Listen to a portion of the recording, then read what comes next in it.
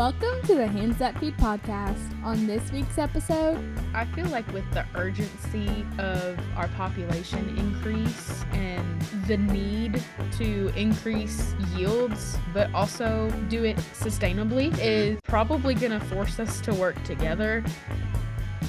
Hello, everyone, and welcome back to the Hands That Feed podcast. I am Nick Bradley. And I'm Callie. And we have a pretty daunting topic. I feel daunting is a pretty good word to use when describing this topic. It's also a really urgent topic. It's about farmland loss in the United States specifically. And I know that this is a topic that is near and dear to both mine and Callie's heart. That's mainly because roughly 98% of the farms in the United States are family farms. So you can imagine majority of the land loss that occurs with family farms, just like ours. And so we just really wanted to bring this to light with all of our listeners and you guys. So we're going to get right in to talking about all of the different ways that land can be lost, and really just the staggering numbers about how much land has been lost. Callie, I'm going to let you take it from here. Yeah, so Nick and I, prior to recording this podcast, we were both having a conversation about how genuinely important our family farms were to us. And I mean, to the point where both of us were in tears talking about how passionate we were about our family farms. And, you know, it kind of just got us to thinking about this episode and kind of what we were going to talk about. And it really sparked up the whole farmland loss thing, because I mentioned to you, Nick, I was like, I can't imagine ever selling my family farm. And there are so many people that do it very easily. And I feel like one significant reason is succession. The main person who's heading the farm passes away, and then it goes to the kids that either A, don't care, or B, don't even know what to do with it. Right. Yeah. And I feel like family succession planning is something that's really, really important, especially in the agriculture industry, and just having that plan set in place, knowing where your land is going when you pass away. And so sorry to all of our listeners, because we started out real heavy. But it's something that needs to be talked about, is just knowing where your land is going. And I know in my case, and it's the same for you as well, Nick, that there are generations in my family who have cared for the land. Mm-hmm. And it's the same land that my brother and I hope to take over someday. Right. And we have a responsibility as stewards of the earth to leave that land better than we found it. Correct. And that's not possible if him and I are arguing over every square foot. It's just kind of a really touchy subject, because nobody wants to talk about, hey, what's going to happen when I die? And it's just a topic that I feel like a lot gets ignored in the agriculture world, kind of more of they'll figure it out. But sometimes that's not the case. Correct. I think it's one thing that everybody in agriculture knows about and realizes that it's happening. It's just so many of us don't want to believe that it's happening in a way, because so many of us are those family farms, and we've put our entire lives into our operations, especially like our parents and our ancestors, because I'm lucky enough to be able to say that I'm an 8th generation farmer. We haven't always farmed the same exact land, but every bit of it's in my blood. And just a sad fact to see all this farmland just, I don't want to say being ripped away, but in some ways that's almost what it feels like, because these small family farms, they get these offers of millions upon millions of dollars for their land. And it's hard for a small family farm to say no to an offer like that. Every person who owns land has the right to do whatever they want to with it. Whether that's sell it or keep it in the family or rent it out, whatever they want to do, they have the right to do that. But I think we as agriculturalists, and really just society as the whole, if they want to keep getting fed and clothed, need to wake up and realize that we need to be pushing people to continue to hold on to those lands. We need to be pushing people to continue to uphold that agriculture legacy within their families. In Tennessee, specifically, between 1997 in 2017, that's 20 years, the state of Tennessee lost 1.1 million acres of agriculture land and forestry land. That's an insane number in and of itself. But then when you look from 2017 to 2022, which was last year, you guys, from 2017 to 2022, which would be what, 5 years? Right. We've lost nearly 500,000 acres in 5 years.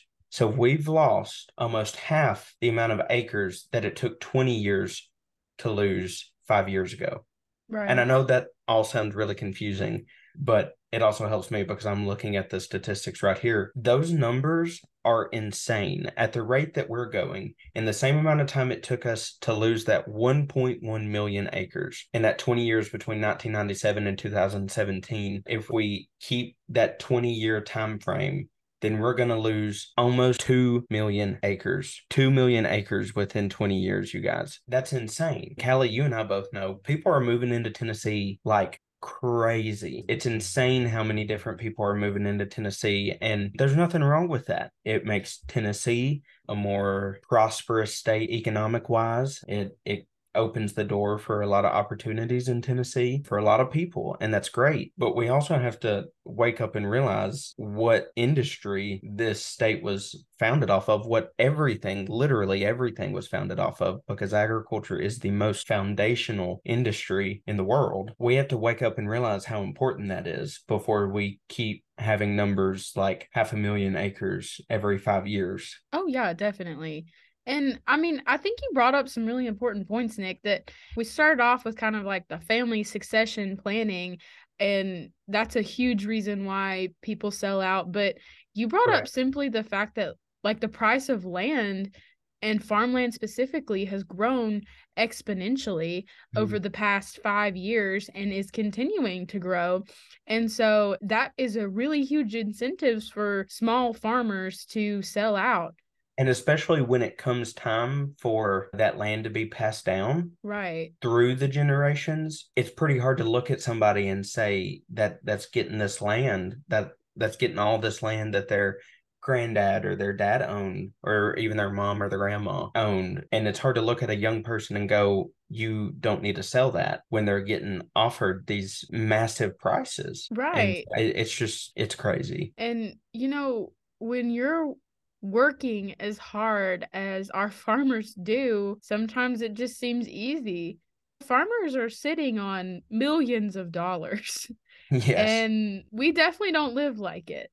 No. And so it's just really hard. And I feel like that looks like an easy way out for a lot of agriculturalists. And I feel like another elephant in the room when it comes to agriculture is debt. Agriculture is a field where, unfortunately, it comes with a whole lot of debt due to input costs, machinery, fertilizer, seeds, the whole shebang. And sometimes I feel like it's very overwhelming as agriculturalists. And it could be looked at as, oh, if I just sell out, I'll pay all that off and I'm good to go. And as painful as it sounds, that it seems very easy. And you and I both talk about how much the farm means to us and kind of how it's a part of us and how we would 100% not be the people that we are today without it. But for maybe people who don't have that connection to the farm but inherited it, it's way, way easier to collect those dollars than spend trying to work it, or even in a lot of cases figure out how to even work it.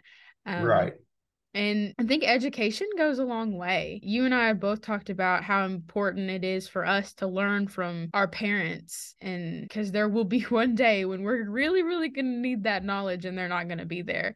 So it's really important to be educated on that stuff and to know what to do with the farm if you inherit the farm, in order to not see it be sold ultimately. And that to me sort of reminded me of this whole other aspect of when you said that farmers are sitting on millions of dollars worth of land, which is a massive investment on farmers' part. And it's one of the most valuable material, I guess, things that you could say anyone really owns at point, because I mean, there's not much land that someone hasn't set foot on on the planet in general anymore. When everybody was first just discovering what lied beyond the Mississippi River, and even before that, what was across the Appalachian Mountains, I mean, that was a different story. There was land to go around. But now we're very, very, very quickly running out of space. And I'm not saying that that's obviously that problem in particular is nobody's fault, but society and the economy, especially right now, makes it very enticing to farmers to just say, look, I would be set if I just said bye-bye to, all the land. And we just have to keep what a farmer's mission is in our minds at all times and in the front of our minds. And we just have to constantly remind ourselves why we're doing what we're doing and why it's important. And like you said, education is so important in this topic as well, because so many people look at it as a good thing. Like, all these houses are being built, all this new infrastructure, it's great. Schools are being improved, roads are being improved. Theoretically, that's what would come with an influx of the population. But oftentimes, I feel like agriculture just sort of gets pushed to the wayside because it's always been here. And people more or less take that for granted and they assume that it's always going to be here. And we as agriculturists just have to be prepared for that and be prepared for the day that someone walks up to either me or you, Kelly, and offers us an insane amount for the land that we have. And that also gets into some extremely personal decisions. And I don't shame any single farmer that has sold their land for any number of reasons, because like I said, you are a landowner. That is completely your right to do whatever you want to with that land. But just like with everything else, we just have to make sure that people, especially this new generation of agriculturists, see the importance that land is within the agriculture community. And like, that's not like for row crops, of course, we have to have so many acres to be able to make money. But even with like ranches and just livestock in general, like you still have to have land unless it's like a hog barn or chicken house or something like that. Like, but those even are then pretty... someone's gotta grow the food for the animals, and that takes a lot of land. So I mean, there's no escaping the fact that we need land. Correct. It is always going to be a need, and that's why it's so daggum expensive literally everywhere. I found this other statistic, Callie, that says between 2001 to 2016, nearly 2,000 acres of farmland and ranch land were lost every single day within those 15 years. Wow. That to me is a staggering statistic. And they also say, they go on to say in this article that if that trend continues on to 2040, that same trend, another 18.4 million acres is going to be converted to whatever else they can think of it. And see, that's the other thing that we haven't even started to talk about yet. All this farmland that's being lost, it's being converted into things where it will never be able to be used as farmland again. Right. Yeah. And I think that's a really, for me, that's a really, really important aspect of this, because it would be different if they were buying this land and then in 25 years it's going to be able to be farmland again. That's not what is happening at all. They're putting houses on these lands. For me, something really personal is they're putting solar panels on the land, which is a whole topic in and of itself that I could rant on about for an hour or two, but I'll stay off of that for tonight. It's just crazy once you get to looking at some of these statistics, and there's no telling how much these are going to exponentially grow within the next 20 years. Oh yeah, absolutely. And like you said, it's kind of terrifying to sit back and look at the population increasing, the land decreasing. American Farm Bureau put out a statistic that we're going to have to produce 70% more. Our yields are going to have to increase by 70% before 2050. And that's due to population. Have to be on less land. Yeah, and that all has to be on less land. And I mean, given the statistic we've heard so far about land loss in the United States alone, that's terrifying. Absolutely terrifying. And I feel like this is an issue that has been going on for years and years. And now it's becoming an urgent need that we are all urgently talking about, especially in Tennessee, since it's ranked in the top 3 for farmland loss in the United States. So we hear it talked about all the time in Tennessee. But I mean, it just kind of makes you wonder if this was maybe talked about sooner. Would this be as big of an issue? Would we be this terrified? And I mean, it all goes back. I feel like we talk about this every week, but it all goes back to advocating for agriculture Mhm. and a huge reason why we're here. And I mean, a lot of agricultural organizations like Tennessee Farm Bureau and American Farm Bureau and the American Farmland Trust, like these people, it is their job to advocate for agriculture and to help develop policy that will help solve some of these issues. Mhm. And, partnering with those people and telling them how you feel. I know Farm Bureau is a grassroots organization, so they're very big on taking in inputs from the Mhm. people and what is going on with the Yeah. farmers themselves. If we have to advocate for what we want done in the agriculture industry in order to see it happen. No, I 100% agree. And my question becomes, we do have these amazing organizations such as Farm Bureau and the American Farmland Trust and people like that are advocating for us. But I personally don't see any one size fits all solution to this Oh problem. yeah, definitely. And I think that just adds another layer of complexity on top of everything. I mean, I've heard it thrown around of an idea specifically for land loss is to provide some kind of incentive for farmers who don't sell out. But how are you going to regulate that? I mean, Kelly, have you heard of any other solutions or things that maybe Farm Bureau or all these different people are advocating for in this area? Because I've not heard a lot recently, but the biggest one I've heard is just somehow an incentive or compensate them for holding on to their land or something like that. But I'm just curious if you've heard anything else. Yeah, it's been kind of a wild ride, and I would definitely kind of agree with you there that there is no one size fits all solution to the issue. It's definitely up and down for sure. It's so hard because we have to protect people's personal property ownership rights, of course.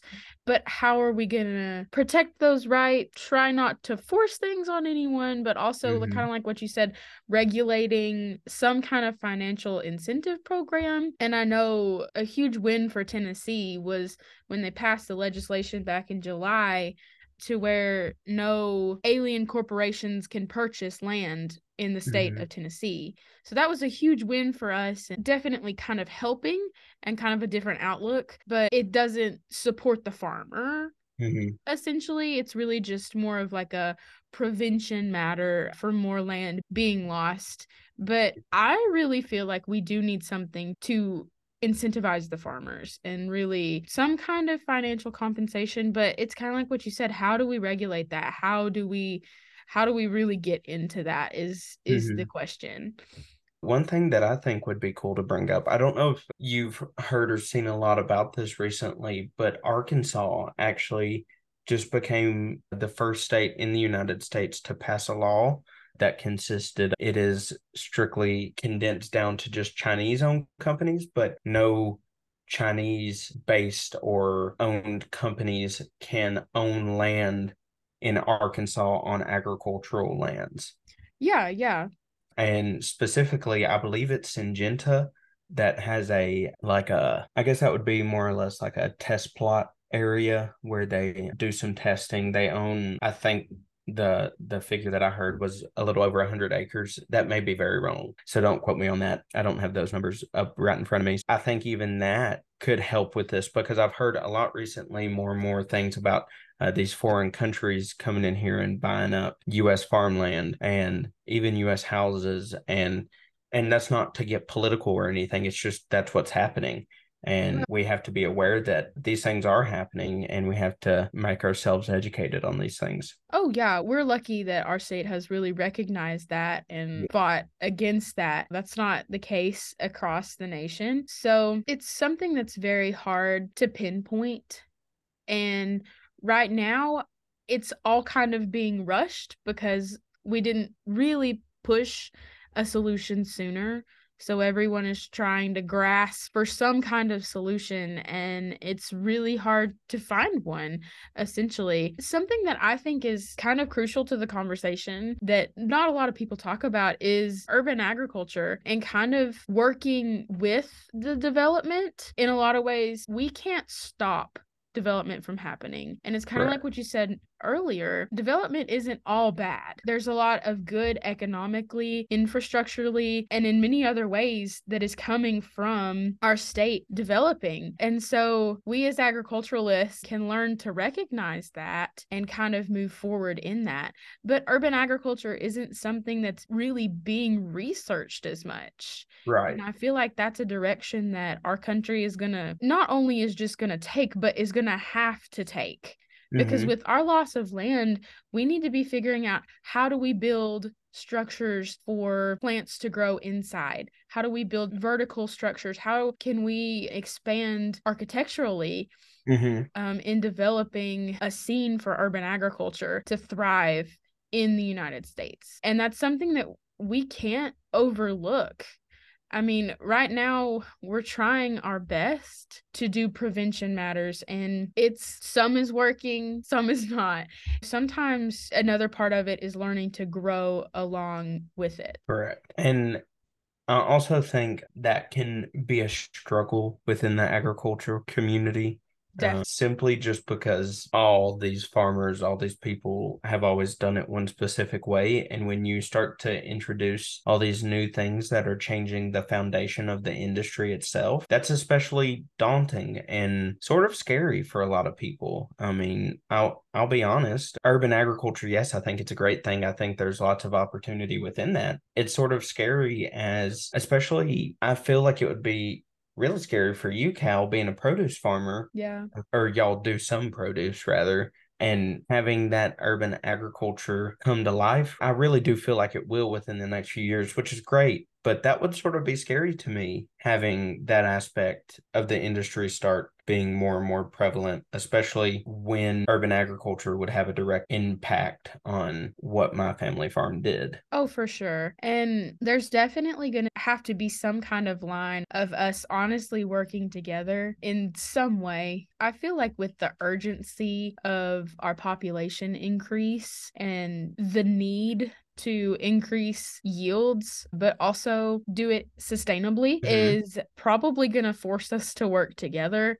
I mean, you can never tell. And I feel like agriculture research is more important now than ever, because due to research, we have been able to grow so much over the years. I mean, corn alone, the yields have increased 390% since the year of 1950 in the United States. And that's all because of research.